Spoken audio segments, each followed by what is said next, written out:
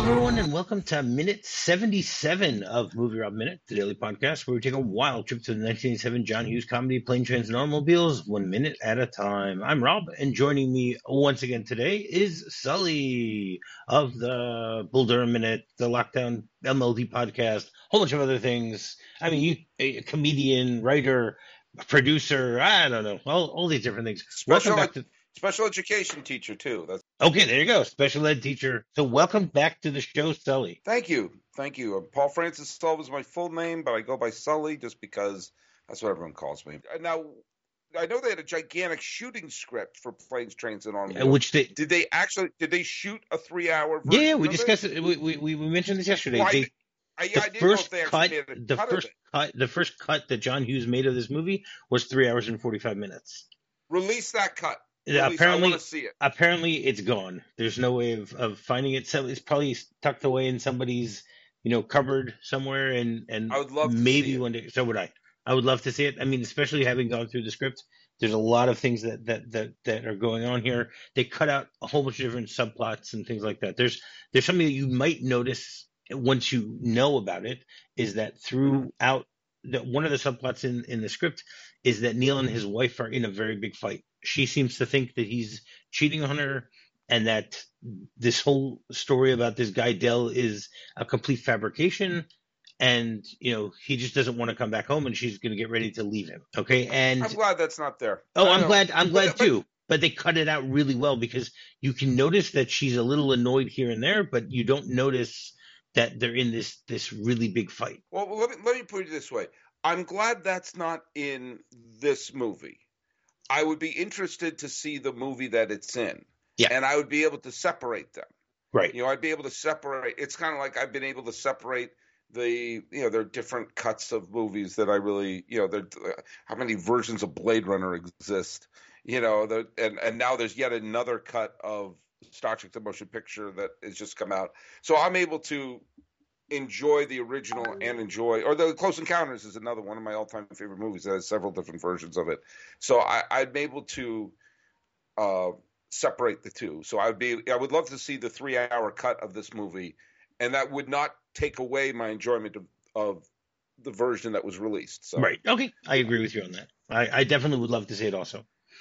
So minute 77 begins with Neil finally finding the door latch and ends with a state trooper taking off into pursuit. Okay, so yesterday we were talking about the fact that they were trying to get their car out of the where it was stuck in the mud, stuck in the snow, and Dell floors it and basically crashes into the El Rancho Motel, breaking the window and entering one of the motel rooms. And then he quickly puts it in forward and starts driving out and is able to get out over the snowbank. And Neil joins him. He gets in the car finally, and the two of them just get out of there as quickly as possible. Which I want to just there's a really kind of it's kind of a subtle funny thing is that he yells go. Steve Martin comes in, he yells go, almost like it's an action film. Everyone's playing it for real. We talked about this in the previous episode. But, of course, as he's going, go, and the wheels are going, and it moves so slowly out of the snow. It's like, go, and it's still like, this motel looked like so many of the motels that I stayed at. Oh, wow. I just realized that there's, sometimes it would be like a Red Roof Inn or a Motel 6, but a lot of times it would be a place that looked like this. And that, the walking along the side where the door is facing outside, and you're parked outside. And this place would have been a place that I would have anyway. But this motel, if you want to know where Sully was staying in the late 90s, early 2000s, that's where it would be by myself watching ESPN. But anyway, so they're driving off from the motel where I'm surprised you didn't see my car. But I know isn't your car right behind that Jeep? Yeah, pretty much. Yeah, you can't see it because it's and obscured. I love just the earnestness when they're driving off, and of course the blinker isn't working, so John Candy. Well, no. First of all, that's not true. If you look when he's when he's pulling out of the parking lot, his left Yeah. blinker is actually on. Well, then he's then that it was it. What is this? Uh, a second around 20 something, he sticks his arm out. Yeah. Okay. We're gonna get there, Yeah, but that's okay. if you look at second 15, you can see that the left blinker is on. Oh yeah. You're right. Right Oh, before he's about to make the right. Right. Which is great. And then as you mentioned, you see him. When the car is now on, I guess it's the entrance ramp or whatever to the highway. So he sticks out his hand, in order to signal that he's actually making a left, which again is very funny because we already know that the left turn signal does work. Now, what do you know about hand signals from driving? Do you know the hand signals? I know that taking a left, you stick your arm out completely straight. If you're taking a right, you have it at a 90-degree angle. That's because we did that for bicycles. You turn left signal, right signal. If you're going to stop, you just you raise your middle finger. Maybe in Boston, but yeah, you just hit the brakes. Right. So, I mean, you do have hand signals for driving. Now, mostly it's used by cyclists, people who are on bikes. They're going to use them. But they're in the U.S., it's actually, if your car doesn't have working signals, then you're required to actually use hand signals also. Okay, or if your signal lights are damaged or something like that. So as you said, this strikes me as something that John Candy's character would know. Yes, that's true. He knows everything. He would thrive with the information on the internet. Dell. If this movie was made today, Dell would be on his cell phone the entire time, just looking up new facts about things. For conversation, in order to have the conversation. That's one of the things I think is sad about cell phones and everything like that, because the Dells of the world, or like Cliff Clavin from Cheers, that was a very specific type of person you would know, which is the know-it-all. But the need for a know-it-all is dramatically lowered when any idle thought. It's like my friend, the great writer for Conan O'Brien, Dan Cronin, used to talk about. There are no idle thoughts anymore because of the internet. No matter what you think, you could go immediately Google it. You can there's never a thought. I just had a thought, I forgot about it. Like, no, you have to look it up. Yeah. And so, I've been a know-it-all about certain topics of my life, obviously baseball and, certain movies and certain presidential facts. But that skill is almost worthless now, thanks to Google. And someone like Dell, I think part of his charm is someone he's, or whatever, however you find his charm, would be reduced if we can look stuff up all the time. And so, and actually, when we get further into this minute, I'll talk a little bit how there's another element of how the internet has I don't want to say ruined, but has certainly ended a certain aspect of life. But I don't want to. Right. Okay. All right. We'll get there. So like you said, if you want to make a left-hand turn, so you put your arm straight out. If you want to make a right turn, you will basically. I actually, it's very funny. In the research that I did, it says that it's still expected that if you're going to make a right turn, that you're going to use your right arm if you're on a bike. To let people know that that's the direction you're going. But obviously, in a car, it's a little more difficult to do that unless you're in a very cramped car or something like that. So what you would do is you would have your arm at a 90-degree angle with your hand up. Okay, that's basically the way that you mentioned that you're trying to make a right. Now, there are countries which actually have hand signals for slowing down. Okay. Oh, I did not know that. So there's in both South Africa and Denmark, if you're going to signal, instead of signaling that you're stopping, you also will have to signal that you're slowing down. Okay, so therefore you will extend your right arm. Well, actually in those countries, because you're driving on the other side of the road. So you'll extend your arm horizontally with the palm facing down, and then you move your arm upwards and downwards, in like a braking motion. Like you're Oh waving wow. your arm up and down in order to tell people that you're starting to slow down. Okay. There are even countries that when you want to pass somebody, you have a signal that you need to use. Okay, where you would extend your arm out and you have the palm facing forwards, and then you'd move the arm forward and backwards as opposed to up and down. Saying that you're trying to pass. It's funny thinking about it that people would actually, do this. And then you have the idea of stopping. So as you mentioned in Boston, or at least in the Sullivan household, you give them the finger, but Yeah, it works. in real life, what people do when they're trying to stop, when you want to signal that you're about to stop, is that you will put your arm out horizontally, and then you angle your forearm down. So similar to what we said before about that you'd be waving it back and forth, in order to mention that you're trying to overtake. But here, the arm is just facing downwards at the time. It's like Right. it's a 90-degree facing down. So I know you're a baseball guy and stuff like that. I am. So where in baseball, one of the big things is the whole thing with signals, hand signals. Okay, you have the Yeah. hand signals, from the third base coach. Exactly. No one can see what you're doing. I can. You just, you just crossed yourself. Yeah, pretty much. That's the. Suddenly, I became a good Catholic boy. There you go. As It a took this Jew, I don't know podcast. that, but that's fine. It took this podcast to turn me into a good Catholic boy again. There you go. Why not?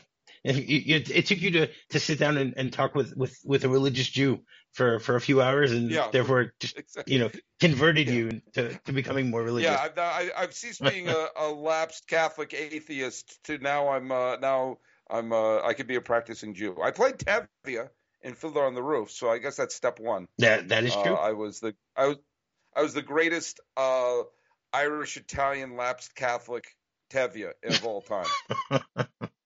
All right, so we were talking about baseball, but let's go back to planes, trains, and automobiles, sort of. Okay, where I started talking about baseball signals, right? So, do you know where the idea of signals in baseball originated? Oh man, this is where I should. This is when I want to have author John Thorne on, because he knows all the origins of stuff. I mean, I'm gonna say no. I bet if you say whatever you're about to tell me, I will have heard of it. But I can't sit here right now and tell you the exact origins of or where it came from. I know they've been around forever, and I know it's been a way to communicate. I know that there was the origin of putting during a mound visit, you see the pitcher and the catcher put the masks over their mouths, because in the playoffs in 1989 between San Francisco and Chicago, some of the Giants were lip reading what the Cubs were saying on the mound and torched the pitcher. And after that, said, "Oh, they could read their lips." And so ever since then, you see them covering their mouths, because baseball players are cheats and sneaks, and they want to do all sorts of things. Yeah, that we've seen over the years. I mean, there's so many different things about stealing signals and all that stuff. So, but the signals actually started because they originally were deaf players. Oh wow! Okay, so there were.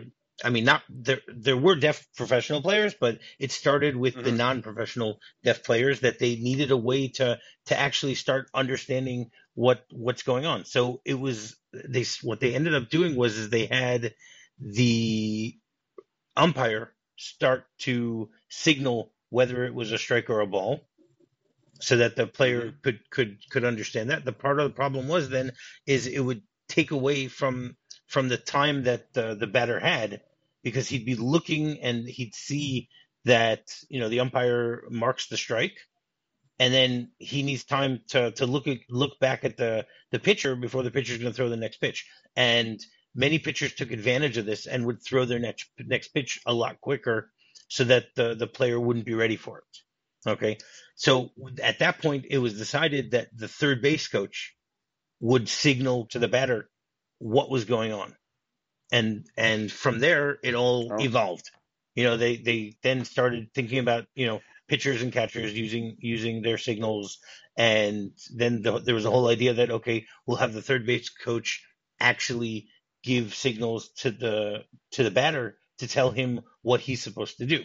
Okay, I'm assuming how that works, but I'll explain Yeah. for other people how that's not. The whole idea of having some sort of key or an indicator in the signals, because most of the signals are pretty much the same. You have, sometimes they're touching their face with their right or left hand or something like that. Sometimes right hand to cap, sometimes hand to the ear, to the other arm, hand across your chest, things like that. And sometimes you do like a swing away motion, that type of thing. So the idea was is that they would know that if I was to touch near my eye, so whatever signal I give right after that, that's the one you're supposed to do. That type of thing. Do you what I would have? Do you what I would have thought? It's interesting that you say it was about for the hard of hearing players or the deaf players. I would have guessed that it had to do with the fact that there were a lot of immigrants and people from different countries joining the baseball leagues, and I would have thought that would have been ways to have it be a universal sort of language-free way to get the strategy across, as opposed to learning the language that they could learn that this means to do that, as opposed to. But no, it's interesting. Well, yeah, I mean, again, that's the information I found. But as we know, as we mentioned earlier, you can find just about anything on the internet. You can find anything on the internet, but you don't know. Exactly. You don't. So no, but that sounds about right. One thing I do know that there were competing versions of baseball. There was the New England version and the New York version that were going around, and one of the things that really spread this game that was played in the Northeast around the country was the Civil War, right? And that was you had the different regions with their fighting the war, and then there were prisoner of war camps, and the Southerners learned that. And so after the Civil War, baseball became really spread. And it was the New York version of the game that spread because the New England version was more complicated and needlessly complicated, and the New York version was more streamlined. And all you have to do is visit Boston and then visit New York and see, okay, Boston streets make absolutely no sense. It looks like a plate of linguine had been dropped, and that's where the streets are going. And New York is a grid, and everything makes sense, and you can't possibly get lost. And so naturally, well, if you know how to count, you need to know how to count. Yes, you know how to count. Yes. Well, and in baseball, if you know how to count first to second to third to home, but apparently Boston's like you have to go to first, and then you have to meet your aunt, and then you have to get some chowder, and then you have to go eat a lobster. I mean, there's all sorts of craziness in the Boston version of the game. Yeah. Or the New England version of the game, and so, but yeah. Right. Do you know of any deaf players? Hard of hearing players. There was Curtis Pride. There you go. That was the one Curtis Pride played for the Montreal Expos and I think the Tigers. Right in 1993. In the 90s, and yes, he was a deaf player. Played in my lifetime. There was a player named Dummy Hoy back when they were really, really sensitive with the nicknames they gave players. Yeah. Anyone with Native American blood in them was automatically chief. Which I guess in a way isn't so bad that they're calling him a chief.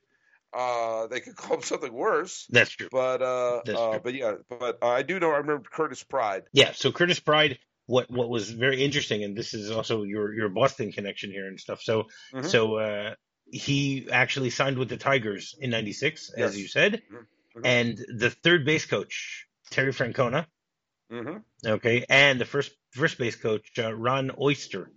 Ron Oster, who was a member of the Cincinnati Reds for 1 billion years and played on the team that won the World Series in 1990. And no, I'm not looking any of this up. No, of course not. And well, that's the idea of Google having calls this useless me. information. Google calls me. That's what they do. Exactly. So the two of them learned sign language in order to communicate better with Curtis Pride, which I found was really interesting that they would do that. And then obviously you have the whole idea of teams stealing signals between the pitcher and catcher. And I mean this is very relevant right now. They just announced not long ago, you've probably talked about this on your podcast, the fact that they're actually able to, they've approved having electronic signaling between the pitcher and catcher. Right. Where the catcher will have an electronic device where he has 9 different choices of telling the pitcher what pitch he wants him to throw. I have no problem if catchers and pitchers want to use little Dick Tracy watches to signal pitches to each other. We narrowly avoided a lockout that would have ended the season before it began. So little details of minutia like that aren't going to bother me. So basically, they're on the highway, and you see the car. I'm still surprised this car works. With the I know. And the fact that it's going on a highway, it's not just clunking along and stuff like that. You see that, like, they give us a great shot where you see the wheels are wobbling. Oh yeah. Oh, there's a wonderful shot where it comes on head on. Yes. Yeah, it comes head on and it moves a little bit to the side, and you see the panel is there. Stuff is dragging along. Stuff is flapping. Yeah. You see they're driving past the station wagon where the couple is looking at them like, what the hell is going on there? Yeah. And they start singing the song. They start singing. And this is. Were you familiar with the song before? I don't know the song. Okay, so the song's called the Blue Moon of Kentucky. It was originally written by bluegrass musician Bill Monroe back in the 1940s, and there have been versions of this song by Elvis, Paul McCartney. I mean, I have a whole long list of people that did it. There's even a jam session where the Beatles just sang the song, and there's apparently some recording of it. It was never released. You have Jerry Reed who did a version of it. John Fogerty did a version of it. So Patsy Cline. Yeah, she did one also. Yeah, I mean, I've probably heard this song before without knowing what it was. When you and I were talking about how the internet has basically destroyed the need for a know-it-all, I'll tell you another thing that the internet has partially taken away is moments like this. The boredom on the road. And how do you fill that boredom? You fill it with singing songs. You fill it with little, games you play as you're driving. Like two guys sitting, singing this song.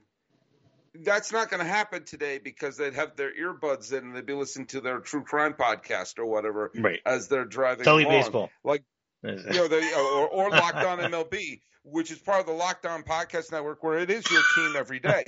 Yes. This is something that an art of the long drive that I think is missing, and I think it's something that's missing in childhood is boredom.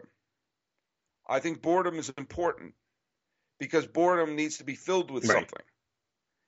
Boredom needs to be filled with curiosity. Boredom needs to be filled with song. Boredom needs to be filled with daydreaming. And I think if we constantly have things and devices to take boredom away from us, we lose moments like this. I like this scene. There's no jokes in this scene. They're just two guys singing a song in a car that's falling apart, and everyone else is looking at it. What the hell is up with these two? And they're just so used to it that they're just singing a song like two guys on a car trip. And this is character comedy. Like we talked about the other day, one of the reasons why this film works is it's not gag-driven, it's not punchline-driven, but it's character-driven. And this is a character moment that, all right, we're back on the road. This car's a disaster, but let's treat it like it's a road trip. And this is, as brief as this is one of the reasons why this film works so well. And why it's so I also love the way that Neil is dressed here. Because once again, Neil doesn't have any bags anymore. His stuff was completely destroyed. Dell's steamer trunk, made it through, so he's got stuff. And so he's wearing this like red and black, what looks like a hunting cap or something that just does not fit with his character at all. He's completely, given up, I guess you can say. He's like, I'm cold, I'm going to put this hat on. And this is the only time we see him in this hat. Well, let's think about what this also is here. Compare this to the scene earlier in the film on the bus where they're singing the Flintstone theme. Right. And 3 coins in the fountain. And Neil is not participating, or Neil is reluctant. Right. And at this point, he's almost like he's embraced it. He's embraced the insanity. He's embraced his spot with it. He's embraced his role with Dell. Like, this is it. I'm in the car. It's burnt up. I'm dressed like this now. It's a transformation. Again, I'm a broken record. it's character comedy, not just gag comedy. And seeing that the two of them are now, this is a connection. When you see two people singing together, that is a visual and character connection between these two, that they're on the same page right now. That you wouldn't have expected earlier in the movie because of all the conflict between them. That would not have been possible earlier in the movie. Yeah. And it's what makes this film work on so many levels. And it's not him saying, "You know what, Del? I now understand where you're coming from, and I now appreciate you as a person." No, they're showing us; they're not telling us. Right. And I think that the fact that Steve, I'm going to just refer to him by the actor's name more often. When the fact that Steve Martin's reaction to smashing into the motel in the previous scene was not, "Oh my God, what are we going to do?" It was, I'll be complicit. Yeah. You and I are in this together. That's right. So this is part of the wonderful writing and direction and using these two brilliant performers perfectly. Yeah, no question about it. And then the shot continues, and we get to see a police car, and then we get to see a shot from within the police car. Where we see it from the viewpoint of the policeman inside, and then we see the car speed by, and then we see a radar gun, which obviously also there's a baseball connection there, but we'll not go into that. We've talked enough. No, we got enough. We got to do enough. I mean, even I think we've talked too much baseball. So. And there's never too much to talk about baseball, but whatever. That's fine. Not on a movie podcast. How's that? Right, yeah. And it mentions that we see the number 78 come up, which means that they must be driving at 78 miles per hour. And then immediately we hear the siren get lit up, and the police car begins to take chase. And we see on the back of the car it says State Trooper, and it's funny how it speeds off in a very funny manner, because it looks like it's both fast and slow motion at the same time. The way that they edited it just works really well. I mean, because like he spins out of the niche that he's sitting in, that his car is parked in, and does it in a very strange manner as he's chasing after the car. And that's actually how this minute ends. Yeah. So and then whoever gets the next minute gets to find out who the trooper is played by. That's right, and gets to find out a lot more information also about this. Yeah. All right. So in the original script, there are some discrepancies here. First of all, there's a conversation between Neil and Del, which appears in the original trailer, but it doesn't appear in the movie at all, where they have a little conversation about Hawaii. Del basically says, "You ever been to Hawaii?" Neil says, "Once." It was nice. He goes, "Yeah." And then Del says, "Marie and I were going to go there for our honeymoon. We were all set, but I got the call from American Light and Fixture for my job. I not only blame them for all my career misery, I blame them for depriving me and Marie of a honeymoon." So then Neil goes, "Well, you can always go. It's still there." And then Del quickly changes the subject and goes, "How you doing for time?" He says, "I don't know. I gave up my watch. I feel bad about that. Why don't you take mine?"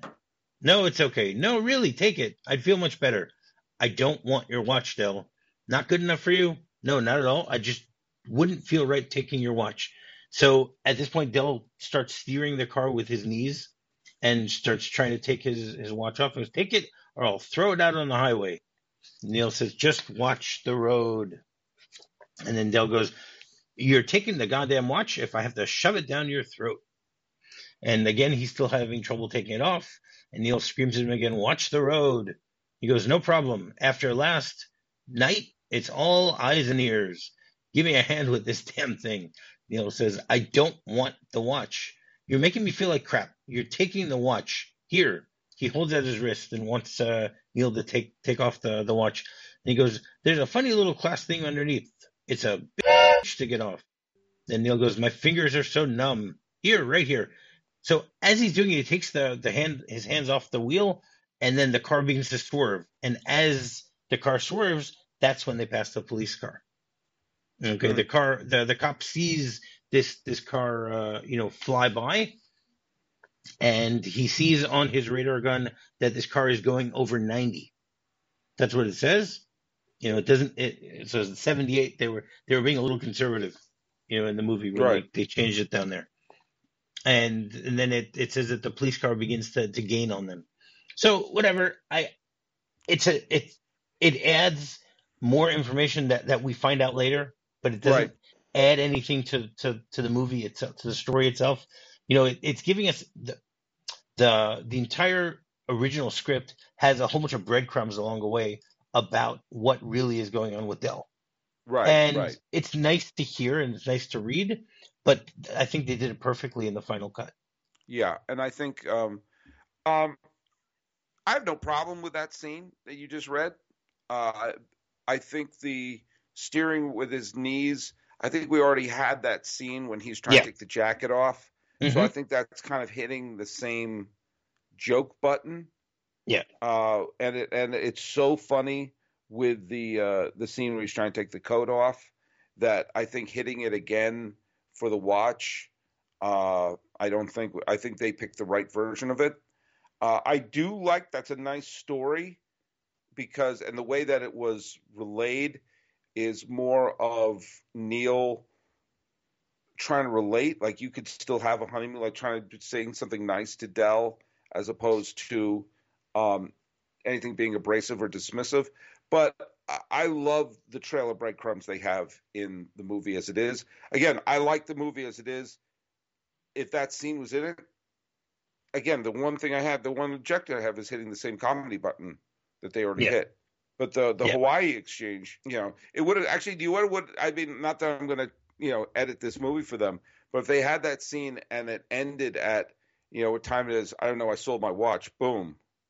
Because that was kind of that would be kind of a funny button there. Yeah. Because he sold off everything else. Like no, that'd be like a reminder, and therefore you don't have to have the scene where he's trying to give him the watch. Right. But I like the scene as it is. Yes, so do That I. yeah, I wouldn't change it. I wouldn't change it. Right. So normally on today's Tuesday, but normally on Wednesdays we have a segment called Hughes Hump Day. But since Mhm. Sully isn't able to be with us for the rest of the week, so we're going to get his top 5 John Hughes movies today. All right, I'm gonna say something here. My top John Hughes film is Planes, Trains, and Automobiles. Heads and Shoulders. That's my favorite John Hughes film. I don't know if I have a second one. Wow. I'm not a John Hughes fan. I love this movie. I was 12, 13, 14 years old when all the teen films came out. 16 Candles, Ferris Bueller, Breakfast Club, Pretty in Pink. I didn't like any of them. I thought the Breakfast Club were a bunch of jerks. I thought Ferris Bueller was an entitled brat. I actually have never seen 16 Candles, and I have no desire to see 16 Candles. I felt that the Pretty in Pink, she picked the wrong guy. I fervently believe that people my age kind of fell into 3 different camps. You got really into Spielberg, you got really into Stephen King, or you got really into John Hughes. And they were all films about suburbia and American life in suburbia. And a Spielberg film, there's boring suburbia and something's introduced to it, like a shark or a flying saucer or an alien or whatever. Stephen King it's boring suburbia and something really scary is introduced to it. That's scary but familiar. It's now something very familiar is scary. John Hughes, it's boring suburbia. All right. Pass the beer now. And I to me it was like to me a John Hughes film was like I loved E.T. until that damn alien showed up. I wanted to be more about are they going to go out to Halloween and what's happening with Elliot's dad in Mexico with Sally. I remember seeing The Breakfast Club, and I was the exact age that film was designed for, And I remember thinking, why am I going to a movie theater to see kids I hate? Well, can I watch Gremlins? I want to watch Ghostbusters. I want to watch something. I want to escape from these people. Wow. And so I never got into John Hughes films. And I never, I thought Uncle Buck was okay. Maybe Uncle Buck's my second favorite. And I was too old for Home Alone. Maybe I'll say Vacation is number 3. But he didn't direct that. Yeah, but that counts. Still, he wrote it. Okay, so. okay, fine. But I never was a John Hughes fan. And again, you could not be born at a more like a Venn diagram of who a John Hughes fan should be, and you would see me right in the middle of that. And his films meant nothing to me. Wow. Nothing. Breakfast Club, saw it. All right, that happened. Didn't you love it? You know what? Ask me what happened. I don't even remember. Ferris Bueller, I wanted to walk out. I said, this is boring. He's boring. He's a, I was rooting for the principal, and Pretty in Pink, I couldn't care less. I just didn't care. And so whenever he said, doesn't he speak to you? No. Yeah, he spoke to me. He said, go see the Spielberg film. Go see Poltergeist. So I know, and with that being said, I love this movie. I love Planes, Trains, and Automobiles because it's hitting at a different audience. That's the whole thing here. I'm a big comedy fan, and then again, I love A Christmas Story, and if you look at the other films that Bob Clark directed, it's a train wreck. Yeah.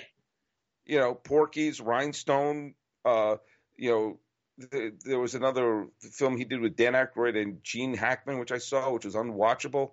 Yeah, but in the middle of it, Loose Cannons? Loose Cannons, thank you. Oh, that's terrible. Terrible movie. But in the middle of it, he has A Christmas Story. But that one's more. So I mean, it's being told from a more personal perspective. So it is right, and it's also based on the great writings of Gene Shepard. And maybe what makes this one work for me is he took 2 of my favorite comedic performers and used them perfectly. Right. Okay. That's and fair. So, and again, I want to make one thing very clear. I do not think he's a bad director by any stretch of the imagination, much like Paul Thomas Anderson. I do not think Paul Thomas Anderson is a bad director. I just don't particularly care for him. He just doesn't speak to you with what he's trying to do. Yeah. And I have the same thing with Wes Anderson. I cannot stand his movies. I just don't get that. That's what it comes down to. And there's about 3 or 4 Wes Anderson films that I absolutely love. But I get it. I get why someone would roll their eyes. I love Bottle Rocket. I love Rushmore. I loved the Budapest Hotel. I loved Moonrise Kingdom. And I liked Royal Tenenbaums. But I get why people don't. I get why people don't. And for the John Hughes films, it's, again, I may have been annoyed that I was told over and over again, these speak to your generation. And I said, no, they don't. Well, they do. They speak to our generation, but they apparently don't speak to Sully. That's what it comes down to. That's fine. Not that you're the only person that doesn't speak to. And there are other films. Yeah. Yeah, and there are other films like, a film like Fast Times at Ridgemont High, which I thought was brilliant. The Sure Thing, I thought was brilliant. There are other films, Better Off Dead, I loved. I mean, there are other films at that time that I really, really enjoyed. I remember liking, I don't know if it held up, I liked the film Lucas with Corey Haim. I love that movie. And that's a wonderful film. Stand By Me came out around that same time. That's a masterpiece. So it wasn't all just me wanting to see Ghostbusters and Star Trek II: The Wrath of Khan and Tron. Although those were what I loved going to the movies. Like, it was the greatest era of escapist filmmaking. Sure. Growing up in the 80s was great when it comes to movies. I'm very nostalgic for my 80s movies, which is, again, one of the reasons why I'm doing this movie. Yeah, and so, this film is a master. I mean, so many films wasted the talent of Steve Martin. So many films wasted the talent of John Candy, and this film used both Yeah. perfectly. And I think and it holds up wonderfully. The rest of John Hughes' films, I just Okay. shrug. Again, that's completely fair and legitimate, and that's why there's always what to talk about when talking about movies. I love the fact that not everyone agrees on everything, because if everyone agreed, it would be boring. It would Yeah, be a boring conversation.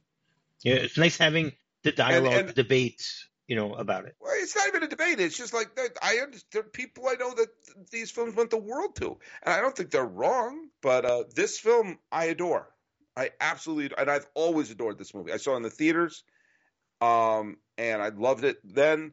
I've watched it several times, and I said we watched it not this Thanksgiving, but during COVID with my family, and God, it still holds up. Yeah, It's wonderful. completely.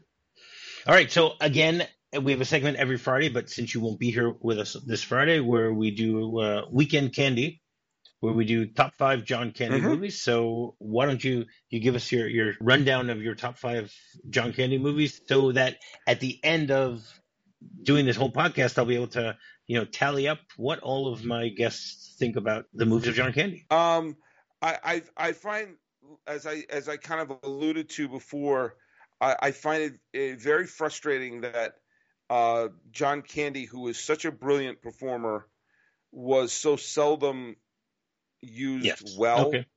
Or let me put it this way: he was in a lot of films that were not worthy of his Okay. talents. Is I think probably the best way for me to put it. That being said, um, I think that uh, there's some films that he was in. Like I think this is probably his greatest film, Planes, Trains, and Automobiles. I know I'm supposed to go 5-1, but I'll just say I think this is the best use of him because you see his humanity, you see his humor, you see his pathos, all these different things that are in this film and work perfectly. I mentioned I'm not a fan of John Hughes. I think John Candy is great in Uncle Buck. Um, I don't really like that movie, but I think he's wonderful in it. Um, and a film like Brewster's Millions, which is not a good movie, but John Candy's great in it. And I think that's almost a testament to him that he's great in so many films that are not very good movies, but he stands out as very good in them. I know this is not a film that he starred in, but I love him in the Blues Brothers. Orange Whip, Orange Whip. I mean, they had, when he said when he reached over, he said like, "Hey, can I have the microphone? Thanks a lot. Hi, we're car number. What car are we? 55, 55, and we're in a truck." I mean, every line. He's only in like 3 scenes in the Yeah, he's entire great there. movie, and every scene it's just perfection. Stripes is again the first 2/3 of Stripes is absolutely brilliant. The It's final just third where they're in horrendous. like It ruins is it ruins horrendous. the rest of it. If it ended with the razzle dazzle scene, then that would be like The Apartment. That would be like Doctor Strangelove. It would be talked about as one of the great comedies Yeah. of all time. And instead, they had this action. They had a sequel basically that they tacked on that was completely nonsensical. But that being said, John Candy is so funny in Stripes. I'm going to throw another movie out there. Again, he's not the star of it. He's only in like 2 or 3 scenes in this film. He's amazing in his 2 or 3 scenes, and it gave us a little window of what we missed. Because when did he die? Was it 94. 95? 94. 94. Yeah, I was just out of college when he died. And the window of what we could have had was JFK. Oh, I knew you were going there. He has a small but incredibly important part Yes. in JFK. In fact, in the trailer of JFK, it starts with John Candy and his scene. If I tell you the name of the enchilada, if I tell you that information you want to hear, that is bon voyage Dino. I mean dead. I mean a bullet in my head. Can you dig? And I happen to be a very, very big fan of the movie JFK. Yeah, me too. I know there are holes in logic the size of Dealey Plaza in the film, but I watch it as a mystery film and as an incredibly well-made detective film. I do not watch it as a documentary. I don't watch it as this is the truth of what happened. I watch it as a really extraordinarily well-made mystery movie. And John Candy has a really critical part in the film, and he is so good. He is so good in basically a humor-free scene. The one humor is he talks about the one lady that passes by, and then he speaks with this sort of daddy-o kind of hip lingo, which is kind of funny to hear, but he doesn't have any jokes. Yeah. And in fact, he gets really upset and stands up and stares down Costner. And he's incredible in that scene. And you see, and Oliver Stone talked about that John Candy was very nervous because he's in a movie that, Joe Pesci is in it, Costner's in it, Tommy Lee Jones, Donald Sutherland, all these incredibly, Gary Oldman, all these Sissy Spacek, all these incredibly gifted Walter Matthau, Jack Lemmon, Ed Asner's, Jack Lemmon, all these people are these truly, intense, dramatic characters in the film, and that he has to play one of the linchpins in the story, and he was very nervous. And of course, it worked because his character is sweating during the scene. It actually worked out for the better. But he could have become an interesting dramatic actor. Yeah, I think he would have been. JFK was a side of John Candy that we never got to see, and it's a shame. I mean, we got a glimpse of it, and we never got to see more of it. Definitely makes sense. Thank you very much for that. So every day we have a segment called Off the Beaten Track, where either myself or my guest will give a little story about an adventure or misadventure that one of us had along the journey of life.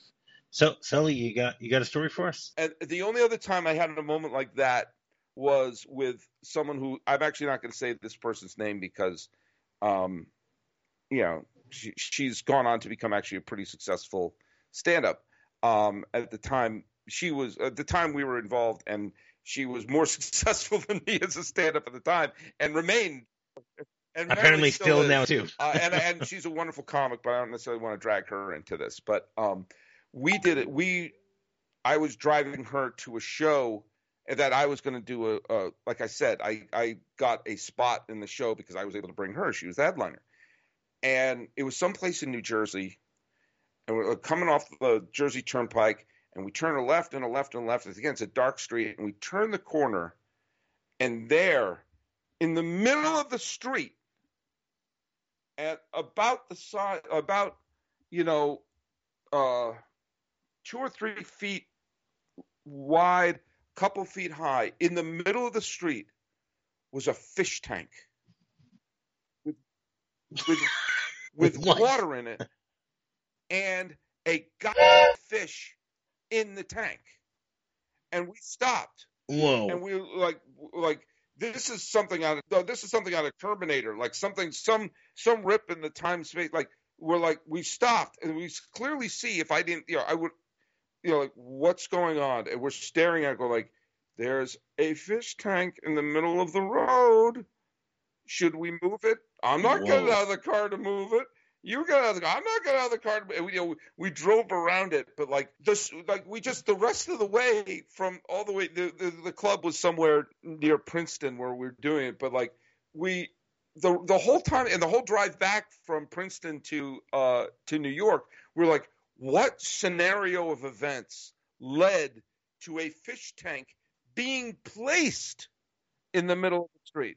Seriously? And to this day, I cannot think of a scenario that led to that. So why don't you tell people once again how they can get in touch with you? Subscribe to my podcast, Locked On MLB. If you're a baseball fan, my old podcast of my Movie Minute podcast was called Bull Durham Minute, where I talk about Bull Durham. One of these days, I have all the materials. One of these days, I am going to do the Graduate Minute. I just haven't gotten around to it because I'm also on the verge of earning my second master's degree, and I'm also a full-time teacher and a father, and I have the podcast, and I'm trying to lose weight, and I'm writing a book. So one of these days I'll sneak in the time to do the Graduate Minute. but not quite yet. But maybe keep an eye out for that. Maybe you're not listening to this in real time, and by then I'll have done the. All right, cool, very good. So, and finding me is very simple. All you do is just a quick search for MovieRob Minute. You can find me on Twitter, you can find me on Facebook, and you can go to our website. So, Sully, thank you very much. This has been a very, very enlightening and enjoyable conversation over the last 2 days.